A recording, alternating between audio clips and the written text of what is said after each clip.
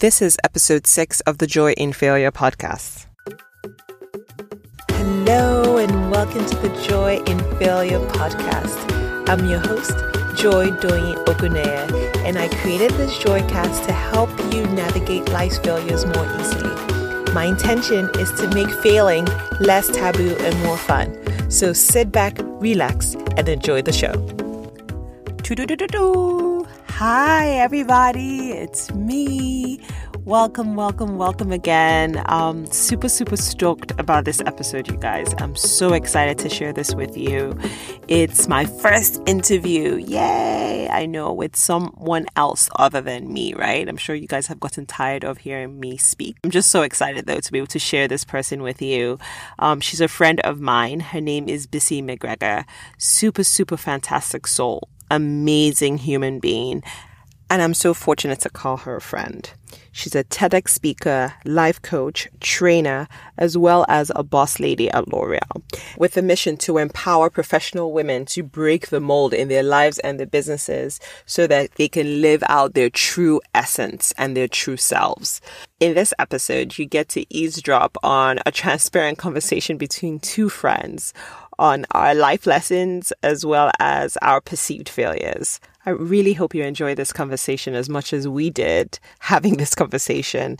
In the show notes, I'll put Bisi's her information, so definitely check her out. You'll absolutely love her and find so much of her content extremely valuable. Okay, so let's get to the show. Hello. Hi, Bisi. Hi. Joy. Anything is fine. Whatever you call me. How are you doing? I'm good. I'm fantastic. How are you? Good. So let's get to the show. I'm really excited to talk to you today and share your valuable insights. The funny thing is, I'm just trying to think back as to how we met and when we met. I remember, even though, yes, we both worked at L'Oreal, but the funny thing is, I know our mutual friend, Bola, had told me that, she knows someone who works at L'Oreal, and that was ages ago, before I started working at L'Oreal again. Yes. And she had told me about you, so I kind of knew about you. But how we met was we were at the park and ride. And I remember, we were coming out the elevator and you came up to me and you're like, hi, are you Bola's friend? I'm like, yes. And then that's how we met. Yes. And the funny thing is either the next day or maybe the next week, we met for coffee and it just felt so natural. Good. Exactly. Like it felt so aligning. Yes. It felt like finally I had found someone that I could connect with, someone who got me, someone who was so obsessed with self-development as I was. Yes. So it's been such a pleasure, so delightful knowing you, and I can't wait to share your goodness with the world. So I'm so happy that you agreed to be on this show. Yes. I'm so excited to it. I felt the same way. The connection was natural. It just flowed. I mean, anytime we met for coffee and even breakfast, I was just elated. Yeah. During and after. It was just awesome. Oh, thank you. Thank you. Okay. So, let's get to it. The first thing I wanted to ask you, or would love to know more, is basically, how did you get to where you are today? As a life coach, I would imagine you're asking this space of life coaching. Well, I'd say, oh, goodness gracious. I'll say life is what got me here. Ups and downs, the roller coaster of life. I had gone through a divorce. I had taken on an international assignment with L'Oreal, which I considered, or they considered a failure. So I considered it a failure. Came back to the United States and almost losing my home. So everything was happening at the same time. So it was basically a time where life just said, I was up against the wall is what it was. It's like, what do you want to do now? Where are you going to go now? And it was that moment where I had to self-reflect. What is it that my soul calls for? Truly. So I ended up attending a meditation center just to go be able to just get still and hear me. And I ran into Rhonda Britton, who's the founder of Fearless Living Institute. And I knew as soon as I saw her talk, I said, whatever it is this woman is selling, I'm going to shadow her. because I knew for years that I wanted to be in the space of personal development, but I never had a name for it. I never had a name for it. So, and that was it. Once I talked to Rhonda, I signed up a year, essentially went back to school for a year, got certified as a life coach, and then went back and got certified as a trainer. And voila, I am here changing lives, and I love it. Goodness, that's amazing. And so what really helped you along the way to see failure? As you said, everyone else around you saw it as a failure. I'm sure you saw it as a failure as well. Like, how did you overcome that definition of failure? So it was a lot of, it wasn't instant, that's for sure. It was a lot of inner work. And the great thing about this program I attended was the first 3 months was nothing but personal work. So I had a personal coach. I had to have a coach. I had a coach, and it was in those discussions and just conversations and the work and the homework I would do is where it says, so wait a minute, was it truly failure? What is failure? Okay, so your marriage didn't work out, and I was hung up on, no, my marriage failed. Therefore, I cannot move forward. My marriage failed. Therefore, I cannot love anymore. Therefore, I cannot be loved anymore. My marriage failed. So it's almost like a faucet where the source of the water into the pipes, I just blocked it because I said it's failed. So there's no point to reinstate that. It's just gone. So in those discussions, one of the biggest learnings was compassion. That was one of the biggest learnings, and hardest thing also. Compassion for who? Compassion for myself. It seemed like it was much easier for me to have compassion for other people. So, when I talk about my marriage, I was able to say, oh, my ex-husband, he was okay. It didn't work out for him. It was okay. But when it came to me, it was like, oh no, I messed it up. I couldn't give myself a break. So compassion was one of the hardest things I learned, and one of the things that really helped me along the way. And not only in the marriage, at the job too. I said I took on the international assignment, and when I came back, it was a case of the business didn't do well. And from the business's standpoint, it was, oh, you guys we sent out there failed, period. So I just walked around in New York City in our building, head down, in shame, feeling like a failure, and kind of waiting for them to do something to right this wrong. Until I started to have some bit of compassion for myself and said, wait, Bisi, hold up. You went from manufacturing to the business side. You went from America to Africa. You also went from luxury division to consumer division without any help or support in Nigeria. You did the best you could with the tools you had at that time. Only then was I able to kind of create this space to kind of move forward, if that makes sense. And that's what compassion does. That's what it does for me. That's what it affords us. Otherwise, I'm spinning and just in that, oh God, I failed, I'm stupid. I should have done this way. I should have asked for this. No, I did the best I could with the tools I had at the time. And then you get out of that cycle into a more productive and expansive state. Does that make sense? Yes, that makes perfect sense. So for you then, before, post, pre your life coaching and pre your epiphany, I guess that's like the better word to say. How did you define failure? Like, what did failing mean to you? What did failure mean to you? Failure meant I wasn't walking the way I was supposed to walk, in quotes.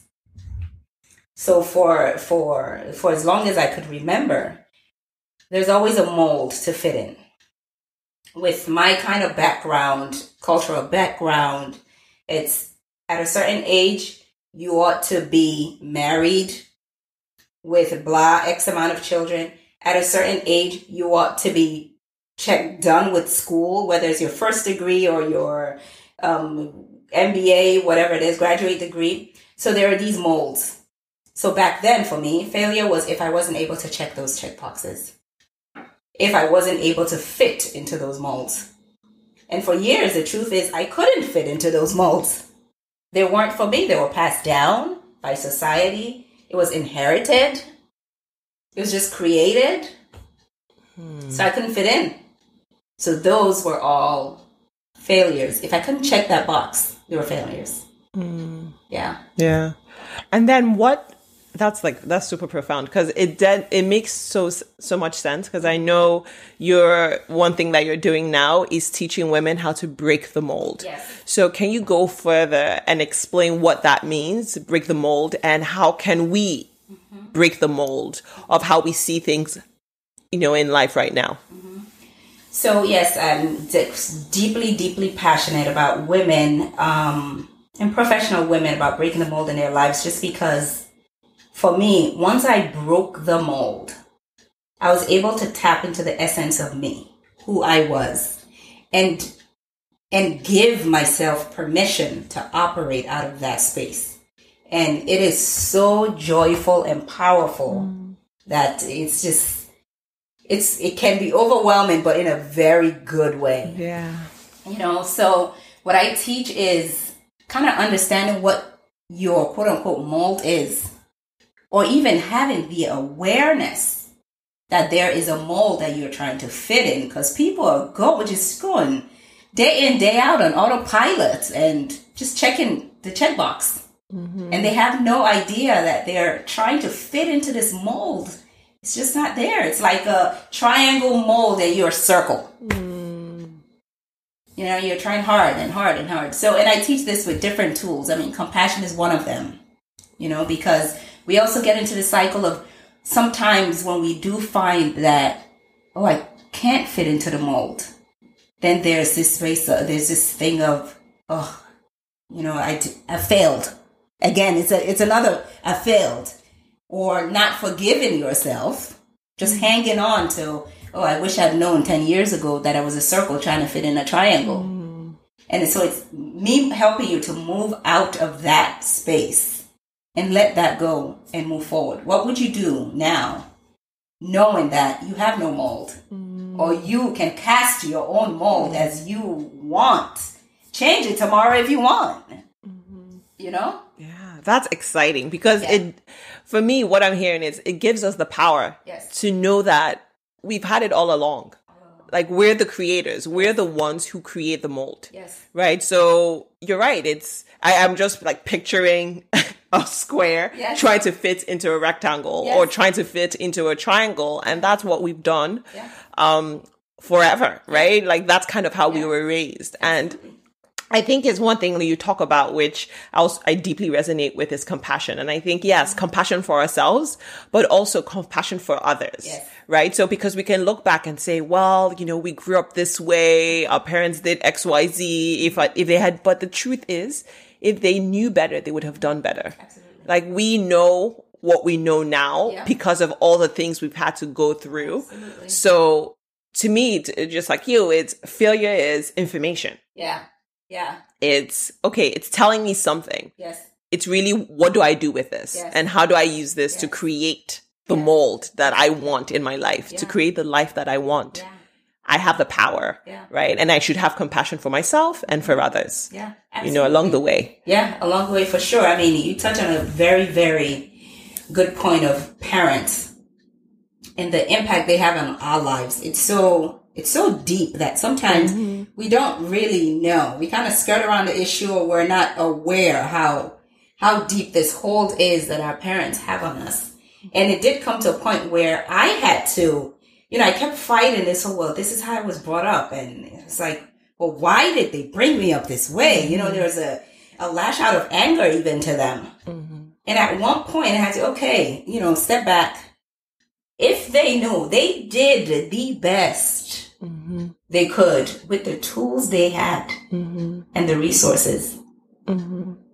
What can we do now? with that information. Yeah. You know, compassion is being able to, that willingness to be able to see someone else or see yourself as innocent. Just that. I mean, you look at a child and when they do something, a lot of times we give them a pass. Why? Because you say, oh, they're so innocent.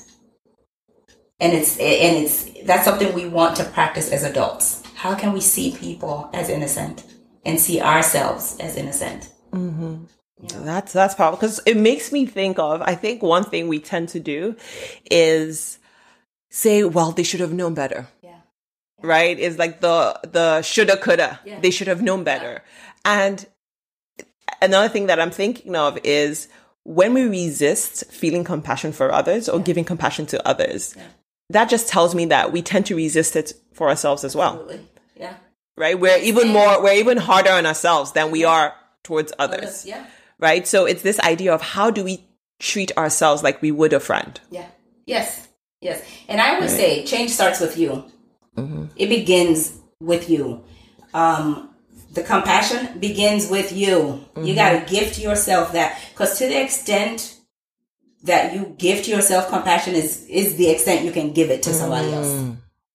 Period. If you can't give yourself compassion to a level 5, you're not doling it out at a level 8 to someone else. It's not happening. Yeah. So it's practicing it with yourself first. You know, where does the change start? Starts with the man in the mirror. Mm-hmm. Mm-hmm. It's with you. It's with you. Yeah. I completely agree. Solely agree on that. I think also one thing that, and this is something that I've observed in myself and in others, is that we have a tendency to be scared to go deep.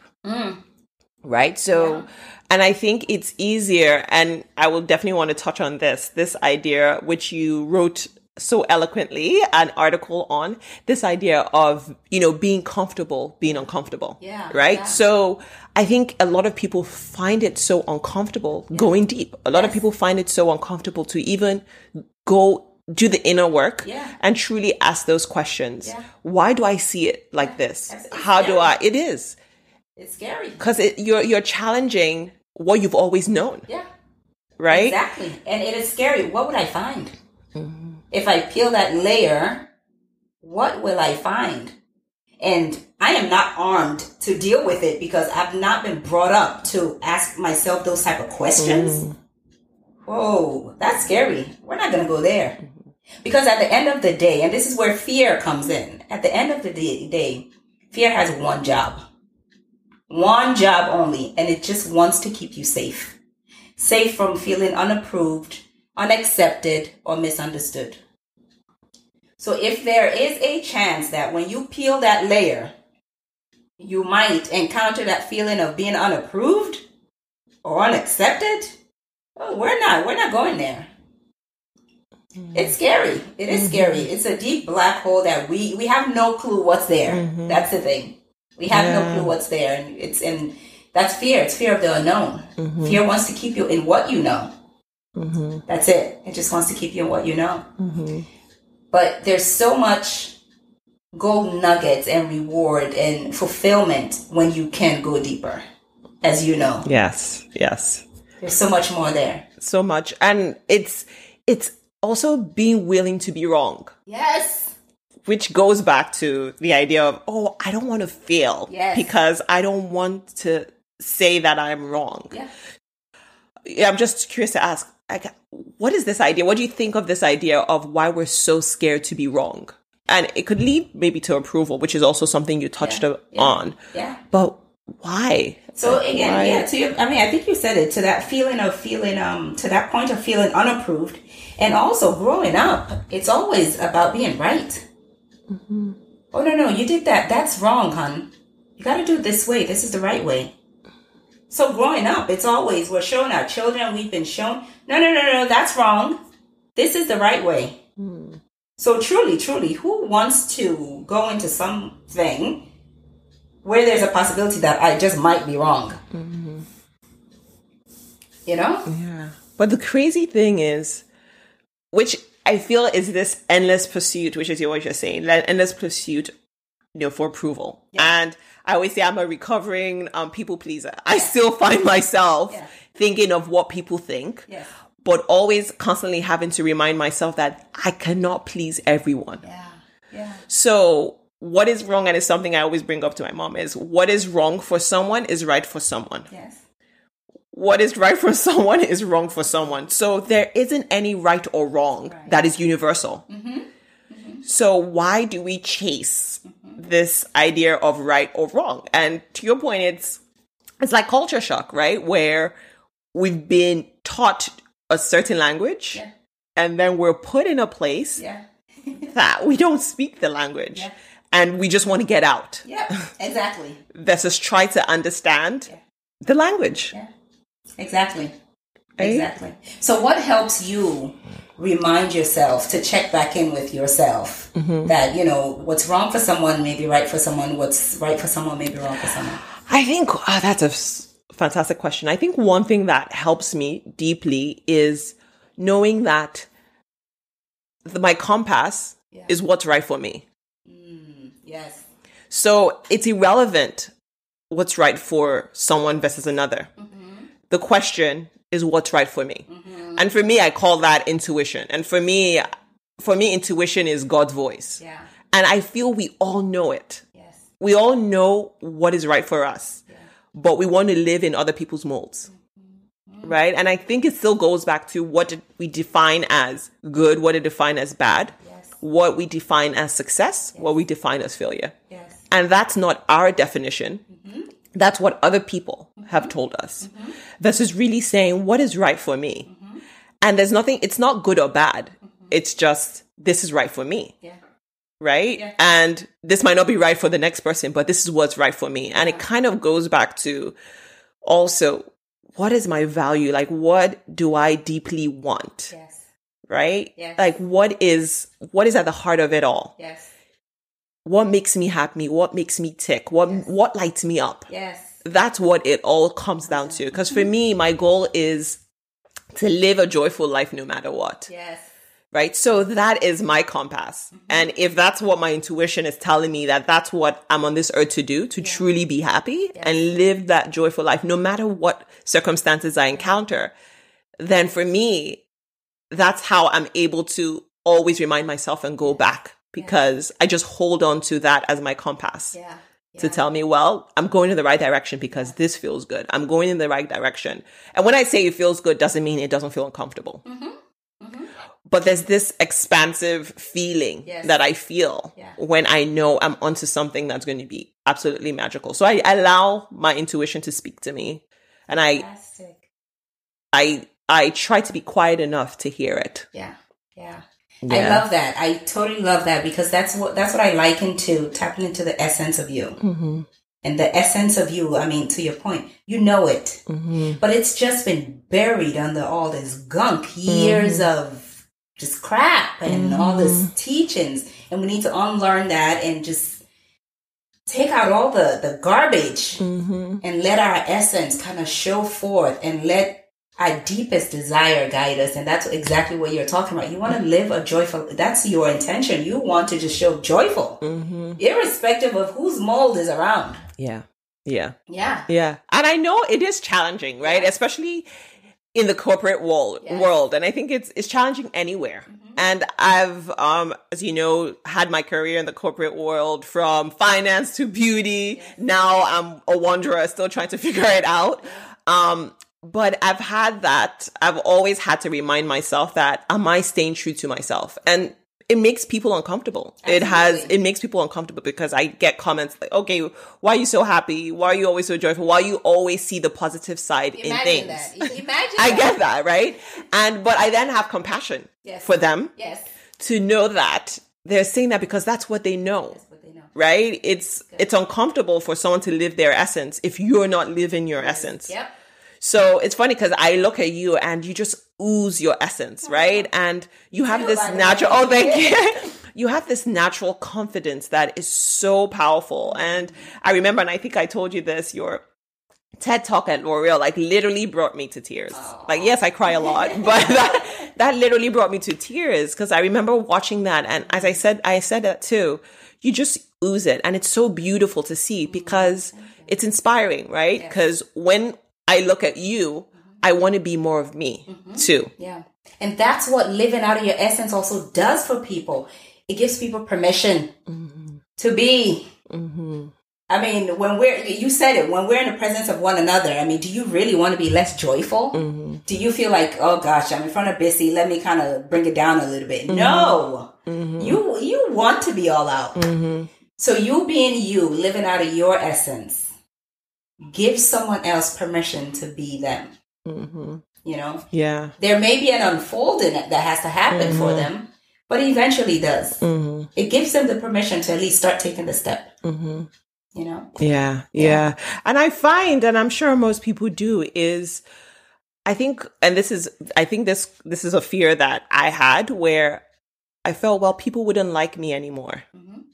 Right? Like I wouldn't be liked because I rub people the wrong way. I'm making you feel uncomfortable. So I wouldn't have a friend.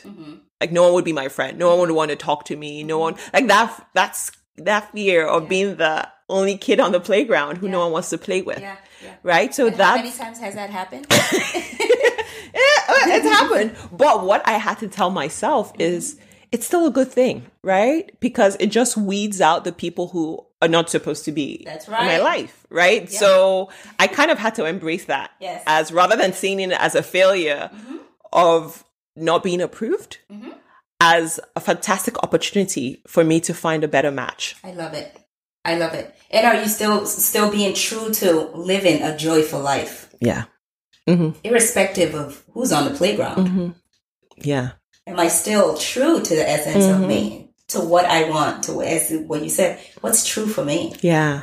You know? And I find that by doing that, you actually find your true tribe. Yeah.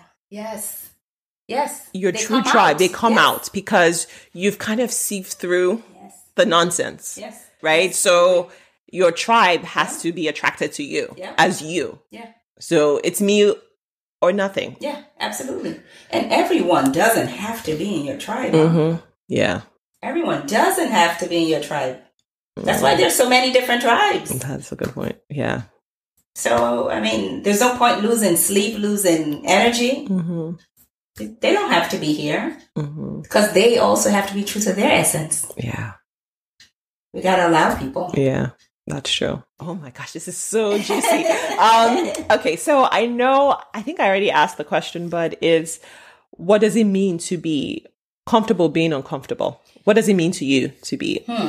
To be comfortable being uncomfortable. So and I still go through it, during my inner work time, that first 3 months of my 1 year of certification, I'm facing this, peeling the layers, asking myself these tough questions. I'm facing some truths about myself, some learnings about myself, or just learning how I process, who I am. And it is uncomfortable because for however many years, I've been one way. And now I'm seeing this. It's uncomfortable. It can be very scary. But the being comfortable is the commitment to what comes after the fact. It's that commitment to, I know I'm on a journey. And I know something great is on the other side of it. So that's, for me, that's what it is. It's knowing this is temporary. Sure, it's, I want to grow. I mean, it's like you want to grow.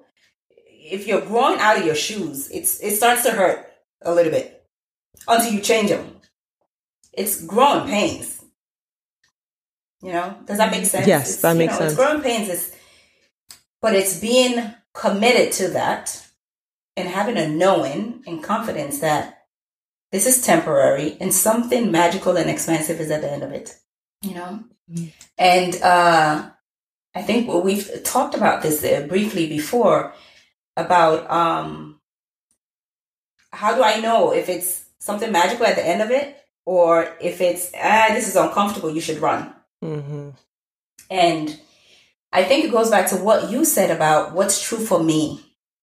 There's this deep sense of peace, even though I'm uncomfortable. So for example, the TEDx talk. As soon as the email came out and says, hey, apply for this TEDx, I had this, my heart, my being spoke to me. This is you. You're going to have to, but I just shut down the email. I said, no way, I'm not ready. Oh my God, no.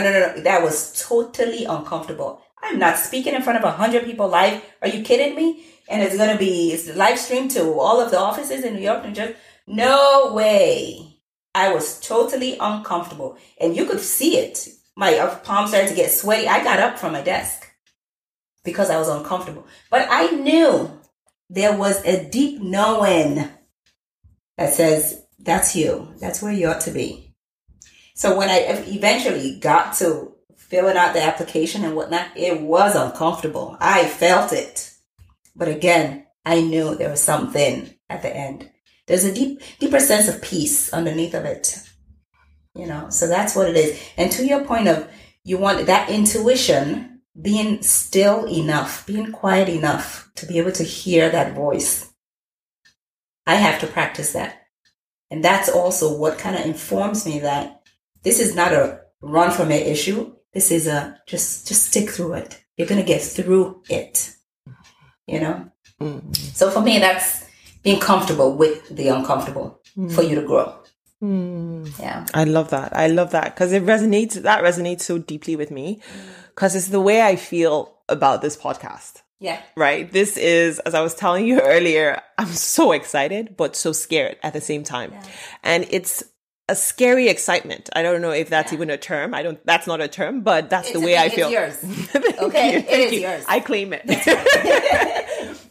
But it's that feeling, right? Where there's just this deep knowing. And I've known for a while, like this is a way that I've wanted to express myself. Yes. I blogged. I had the Pink Joy, a blog that I did, and which was really a lifestyle blog. It was around beauty and fashion. Yeah. And I love that. That's a way that I express myself. Mm-hmm. But for a long time, I've wanted to go deeper. Yes. For a long time, I was tired of just being on the surface, just on the surface of, let me just talk about the fashion. Mm-hmm. I really wanted to go deep into mindset, go deep into conversations, go deep into unpacking stuff and really getting and extrapolating lessons that I can use in my life or I can pass down to my children. Yeah. So that's something that I've had a passion for. And I felt like podcasting, which I'm so addicted to it. I have favorite podcasts, which I listen to on my long commute, my used to long commute. And so I've always had this deep knowing that I've wanted to do it. And as life would have it, I lost my job. And that was actually one of the best things that happened to me. Yes. Right. And I had this deep knowing, right? And as I was telling you, where there was this idea of, I could have seen it as a failure, or I could have seen it as something magical is about to happen. Yes. And I just knew, I still know in my heart of heart, I'm still seeing magic happen every day. Yeah. It's not over. It's a journey. Yeah. But I'm really excited about what is about to unfold. Yes. Because even the little things that are unfolding have been so magical. Yes. And talking about failure is also something that I've always wanted to talk about. Because I think we focus on success all the time. We talk about the 5 tools to success, the magic number or the magic way or magic recipe on being a successful person. And we shy away from talking about failure. But the way I see it is that failure and success are the same coin. Yeah. They're just one side of the same. Yeah, they're the same coin. So for me, it's something I've always wanted to teach my children. And it's something I'm still teaching, like my daughter, my 5-year-old daughter. The other day we were playing snakes and ladders, which she absolutely loves. And I love that idea of playing board games with her, because for me, that's a way of teaching her the idea, which I always tell her, sometimes you win, sometimes you lose. It's not about winning. It's not about losing. It's about having fun. Yes. So there was one game when we played and she lost. Yeah. And she started crying. And I I was there and I allowed her to cry. Yeah. And once she was done, I then asked her, I said, why are you crying? And she said, well, I don't want to fail. I want to win. And I asked her, why? I don't know. It doesn't feel good to fail. I'm like, why? What do I tell you? Remember. Then she then said, I actually even forgot, but I wanted to see if what I've been saying has been resonating. And she said, well, it's not about winning or losing. It's about having fun. And I said, are you having fun playing with mommy? And she says, yes. Yeah. I said, well, that's all that matters. Yeah. So let's play again. Right? And and we continue to play. Yeah. So that's one thing I want to truly instill in my children. Yeah. Yeah. Because I just find that life is much sweeter when you're able to, easier to navigate because you don't hold on to it. Yeah. It's just part of the process. Absolutely. Absolutely. I mean, I think about that and I'm just like, so many things in my head. One of the questions is, how does a 5-year-old, already have this, I don't want to fail. I don't want to fail. And I see that with my nieces and nephews as well. I don't want to fail. I don't want to lose. I don't want to lose. Where's this learning coming from? And I'm such a big advocate of building the inner child of our children. Because I feel like by the age we're in psychology, there's so many research studies that say by the age of 5, 6, their personalities are already structured. They're already there. They've already chosen their fears and whatnot. And I'm saying if they can choose or they know what their fears are at that age, they must know what freedom is at that age. They must know what joy, love, fun is at that age so that they can bounce back and forth when they want, when they choose. They got to know.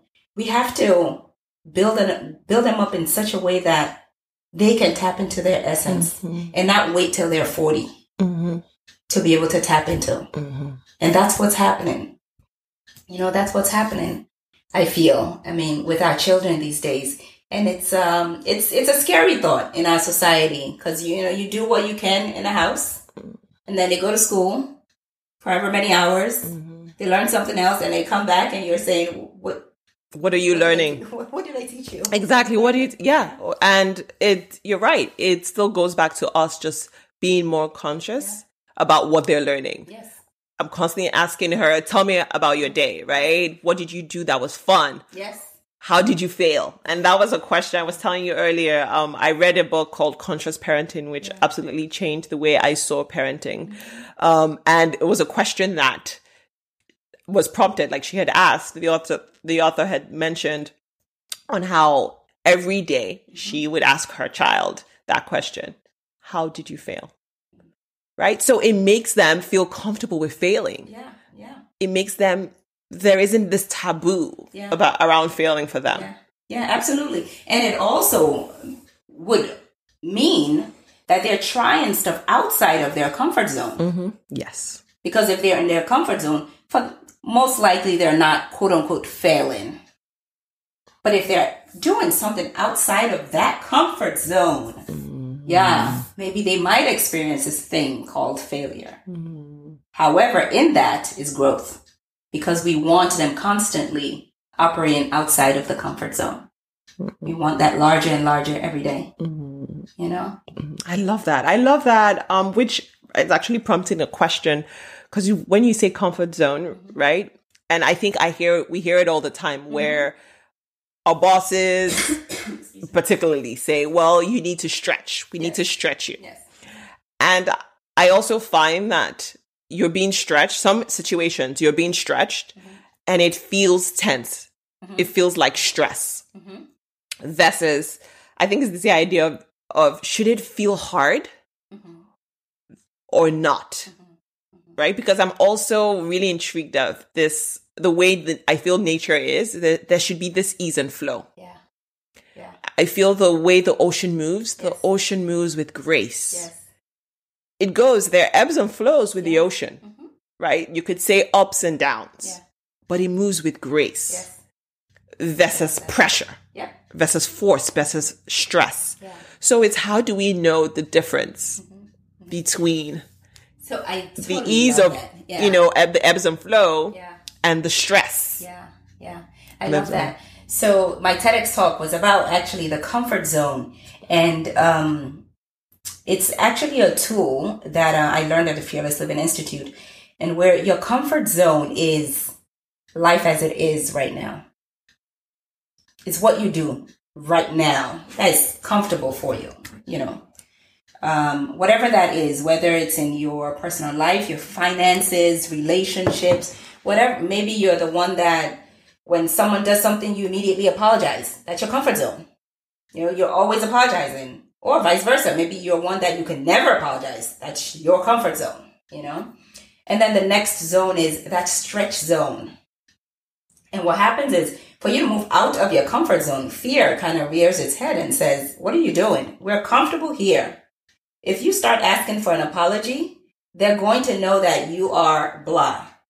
You're not going to be accepted. You're not going to be approved. And that's that stretch zone. It's you kind of making a decision irrespective of the fear, doing it anyway in spite of fear. So, and it's the stretch zone in this tool is kind of defined as, or it contains the things that you know you can do. You're just not doing them. You know, they're not hard. You know, you can do them. You're just, you know, for whatever reason, you're just not doing it. And it's constantly taking something from that area, doing it to expand your comfort zone, And that's how you actually build confidence, because in that stretch zone is where you build your self-esteem. It's also where you beat yourself up the most, because you know you can do it. You just choose not to. You know, does that make sense? Yes, yeah. Yes. And I hear, because you say taking that step, which I'm also assuming that it's also taking one step at a time. Because I think a lot of times what holds us back is we see the goal or what we're trying to attain, and it feels so grand. Yes. So if you could even expand further on that, is how do we feel okay, or how do we stay okay with taking steps, baby steps, little steps? Yeah, I love that. And that's why this tool actually is so powerful because it's a matter of taking that goal and breaking it down. And this is also why a lot of people start it's a new year, I'm putting up a resolution, and then by January 12th, they're like, I can't do this anymore. To your point, because it's so grand. So what you want to do is break this down. So you have a goal, a master goal, break it down into sub goals, so to speak, or steps. And then plot them. What's in my comfort zone with regard to this place I want to reach, this goal I want to get? Then what are things that I know I can do that I'm not doing in order to reach this goal that I'm talking about? Plot out a couple of those. So comfort zone, you can plot out 3 things. That stretch zone, you can plot out another 3 things. Then you have the next zone, which we call the risk zone. The risk zone contains the things that they're difficult. It's scary. I'm not sure I can do it. It might fail. It might work. I don't even know if I know how to do it. What is it that's there? 3 or 2 things in order for you to reach that master goal. Then you have the last zone, which is called the die zone. Yeah, and that die zone is that thing where they tell you to, and you're like, where's the exit? You guys are crazy. In order for you to reach that goal. So what you're going to start doing is just taking on things in the stretch zone only. Forget about the die zone and the risk zone. They're so far out of your comfort zone, fear is not even going to allow you. So you take on things in your stretch zone. Now, fear is going to rear its head because you are venturing out of your comfort zone. But you know there are things you can do. So you take that step, take on something in your stretch, and you do it. And one of the keys that I mentioned in the TEDx talk is that once you take something in your stretch zone and you do it, you must acknowledge yourself. You must pat yourself on the back for taking on a stretch, for basically stepping out of your comfort zone. It's key. You have to acknowledge yourself. Not for how well you did, by the way, but for taking a step out of your comfort zone. Because what begins happening is once you start taking more and more stretches, once you map this thing out again and you say, this goal, this same master goal, what's in my comfort zone? All of a sudden, your comfort zone kind of includes those things that were in your stretch zone. Because now you've been doing it. Now, what's in your risk zone it seems to be what was in your die zone last time you did this exercise. You have now a whole new, completely new die zone. So this is how you tackle those big, grand goals. And it's all about the baby steps. You can't cover 1,000 miles like that. It's one step at a time. Hey, it's one breath at a time.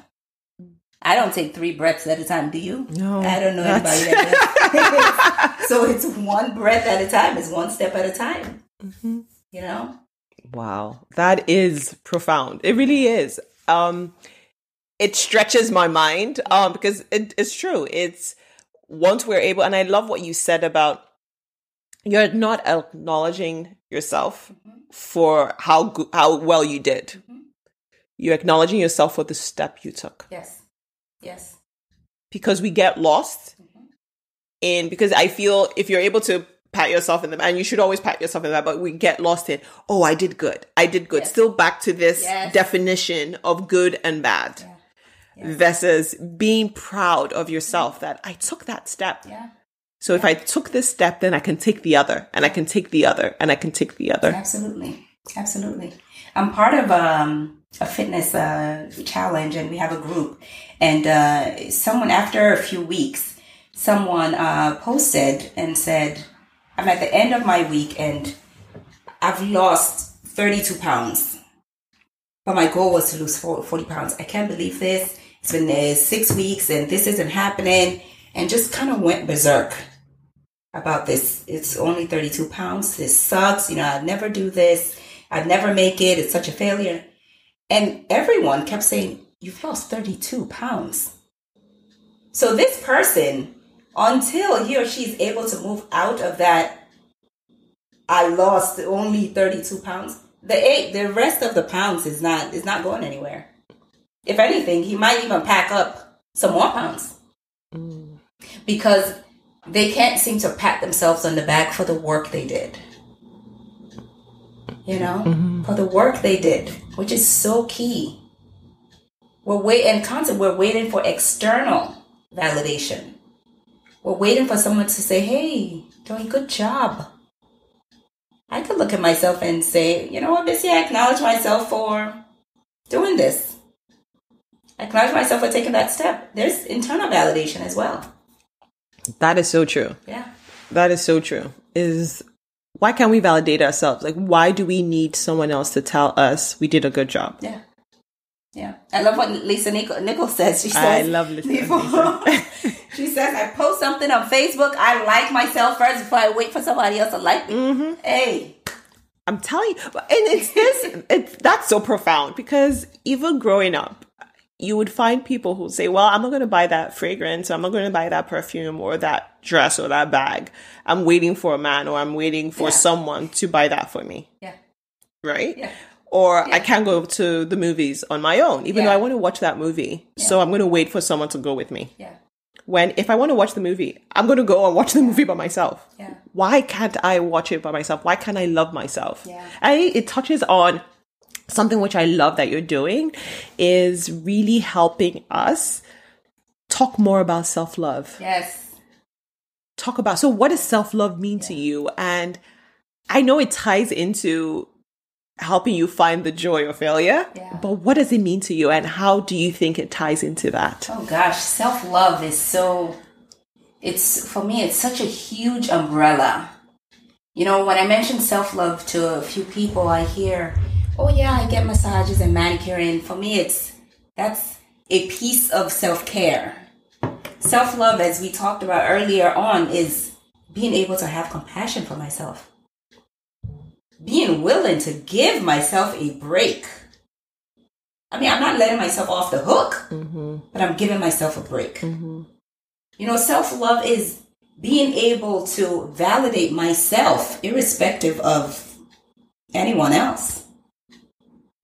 Self-love is giving myself, knowing who I am and respecting and accepting who I am for what I am, knowing I'm a gift and being willing to share that gift with other people. And in knowing, because there's this, sometimes we have, I think I might have this, but there's a deeper knowing and understanding that I have something. I mean something. I'm a gift to the world. Like everyone else is. Today in my Facebook group, I actually posted something to the effect of, who would you be if you trusted in yourself, or if you released the doubts? Who would you be if you believed in yourself as much as you believed in those people that you compare yourself to? Preach, sister, preach. That's powerful. Yeah, because we are constantly comparing ourselves to other people and say, oh, look at her. She has that many followers, or she did this. She launched a podcast, or she did. What if you believed in, she could do this, she could do this? What if you believed you could? What if you were generous with yourself? Self-love. What if you could gift yourself that compassion that you're giving someone else, saying, oh, well, they can do this because they have that tool. Or they had a hard time, so that. What if you can gift that to yourself? Who would you be? What could you do? So that's, for me, that's self-love. Being able to look at yourself in the mirror and accept what you see, who you see. And I'm talking beyond the contours and the mascaras and everything. Can you look at her in that mirror with her history, with the flaws, with the mold that she's trying to fit in, with the mold that she's just broken, with the mold that she's trying to create? Can you just love on her? For me, that's self-love. And when you tap into that, it doesn't matter anymore. I mean, I remember as minute as being in meetings at work. I'd be there and nervous. They may ask me this. They may ask me that. I may give them the wrong answer. And today,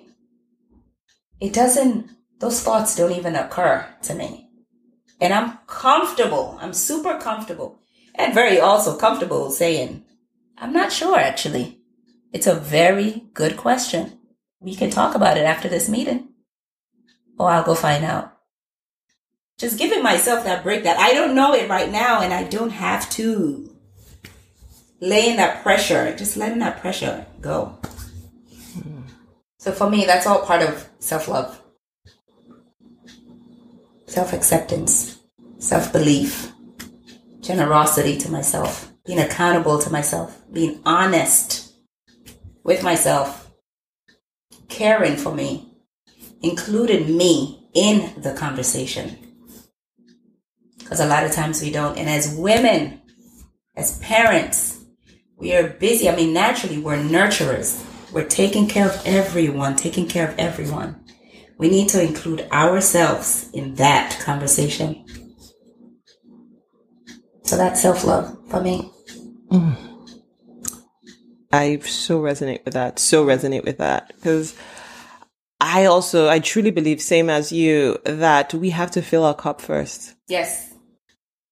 Before we can be of value or use of service to anyone else. Yeah. Right? And I don't think it's about looking at the glass half full or half empty. I think it's about giving people the spillover. Yes. Yeah. Not what we lack. Because if I don't have it, I can't give you. Indeed. And it's still back to compassion, right? Yeah. I can't be compassionate to you if I'm not compassionate to myself. Yeah. So for me to be a better human being, a better person, I need to be compassionate to myself. Yes. So I understand how to give that compassion. Because I don't have that. Yes. And I don't feel depleted when I give you that compassion. Absolutely. I don't feel well. And I think we tend to do this where it's this idea of tit for tat. Well, I did this for you, so do this for me. Yeah. I called you and you don't call me. Yeah. I do this and you don't do this. Yeah. And we're still looking for that validation from that. Yeah. But it's this idea of giving and just being of service without expecting anything in return. Yeah. Yeah. And you can do that if your cup is full. Yes, if your cup is full. If you fill your cup for yourself. You don't need anyone to fill that cup for you. Yeah. Fill that for yourself. If anyone does give you, it's a plus. Yes. But it's not you. Yes. It doesn't define you. Yes. And something that brought up for me is, I think it's a way for me, the way I think of failure. Mm-hmm. And I think it's still back to definitions. I think definitions are huge. Mm-hmm. How we define definitions, how we define success, how we define failure, how do we define everything. Language is so powerful and it's so key because that drives our mindset, that drives our feelings, that drives our emotions. So I truly think it's key. And one thing I've found is this idea of, I think when we think of failure and why we're so resistant to failure is when we identify with failure. Mm-hmm. In the sense of, we say, I am a failure instead of I failed. Mm-hmm. Those are two different things. Mm-hmm. Because if I say I am a failure, I am taking it on. Yeah. I am basically saying, as a human being, I am a failure, even though the truth is, I just messed up. Yeah. Yeah. Doesn't define me as a human being. Yeah. And I think it's the same thing with our success. And I think that's why I loved about you saying, not acknowledging you did good or bad. Yeah. Because and I think it's something I started learning. And even at work, I wouldn't identify myself as my title. Yeah. When people ask me, who are you? I say, I'm Joy. I am Joy. I love that. Right? Versus saying, I am XYZ. Yes. Because for me, and I found it easier to not identify with those labels. Yes. Because when you lose those labels, you're still who you are. Yeah. Yes. Right. Because to your point, when you identify with those labels, what's left when they're gone? Mm-hmm. What's left? And people get lost like this. Mm-hmm. People, I mean, I've had someone that I've worked with who was in the corporate world for years, and there was a layoff, got laid off, but she was so wrapped in her title and her work. Bouncing back was such an ordeal for her. She could not identify with anything, and she was a mother. She could hardly even identify with being a mother because it was all about her success at the job. And now it was gone. So not only was she feeling like a failure, she was angry, deeply angered at the company and what's going on. And it, as you know, it affects every area of your life. Mm-hmm. Before you know, your parenting is going down the tubes, your marriage is going down the tubes. It just, because that's all you. So yeah, when you let those titles define you, that's it. When they're gone, what's left? Yeah. Mm-hmm. I like to ask my clients, who are you? Who are you really? Who are you really? You know, let's get deeper. And we don't. You ask people, who are you? And it just, I'm CEO of this. Yeah. Well, why are you asking me that question? Yeah. Yeah. I don't want to put that on you. No, I don't want to go there. Yeah. I don't want to put myself out there. Yes. I don't want people knowing my business. Yes. But we just asked you who you are. Who you are. Yeah.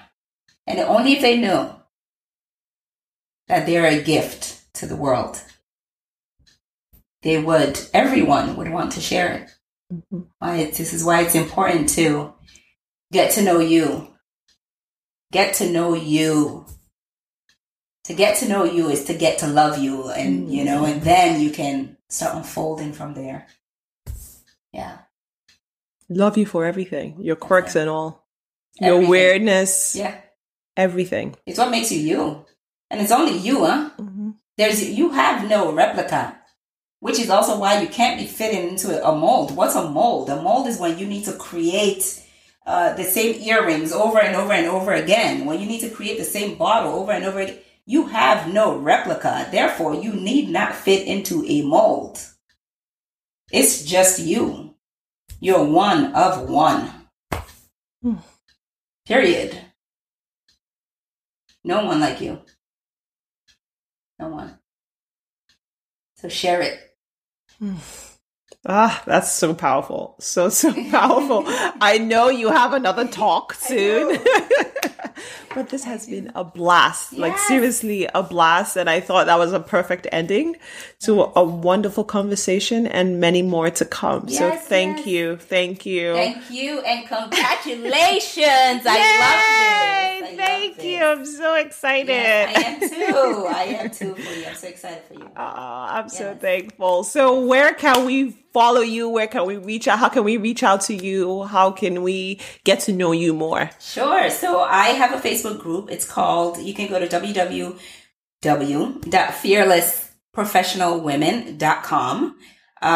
You can join that group. And my website is atokelifesprings.com. That's ATOKE lifesprings.com. And I'm on social media. Facebook, Twitter, Instagram, and it's Atoke Life Springs. Okay. And I am out there. Oh, you have to follow her, you guys. She's amazing. Amazing. Such an amazing human being. And I'm so fortunate to know you and call you as part of my tribe. Yes, definitely. Thank you. Thank you. Okay, everyone, have a nice one. Bye. Bye. I hope you enjoyed this episode. If you did, please subscribe and give us a 5-star rating on iTunes, Stitcher, or SoundCloud. And for more juicy bits that I don't share on the podcast, come over to the website at thejoyinfailure.com. You can also follow me on Instagram or Twitter at Joy Oguneye, which is spelt JoyOgunneye. Until next time, live joyfully no matter what.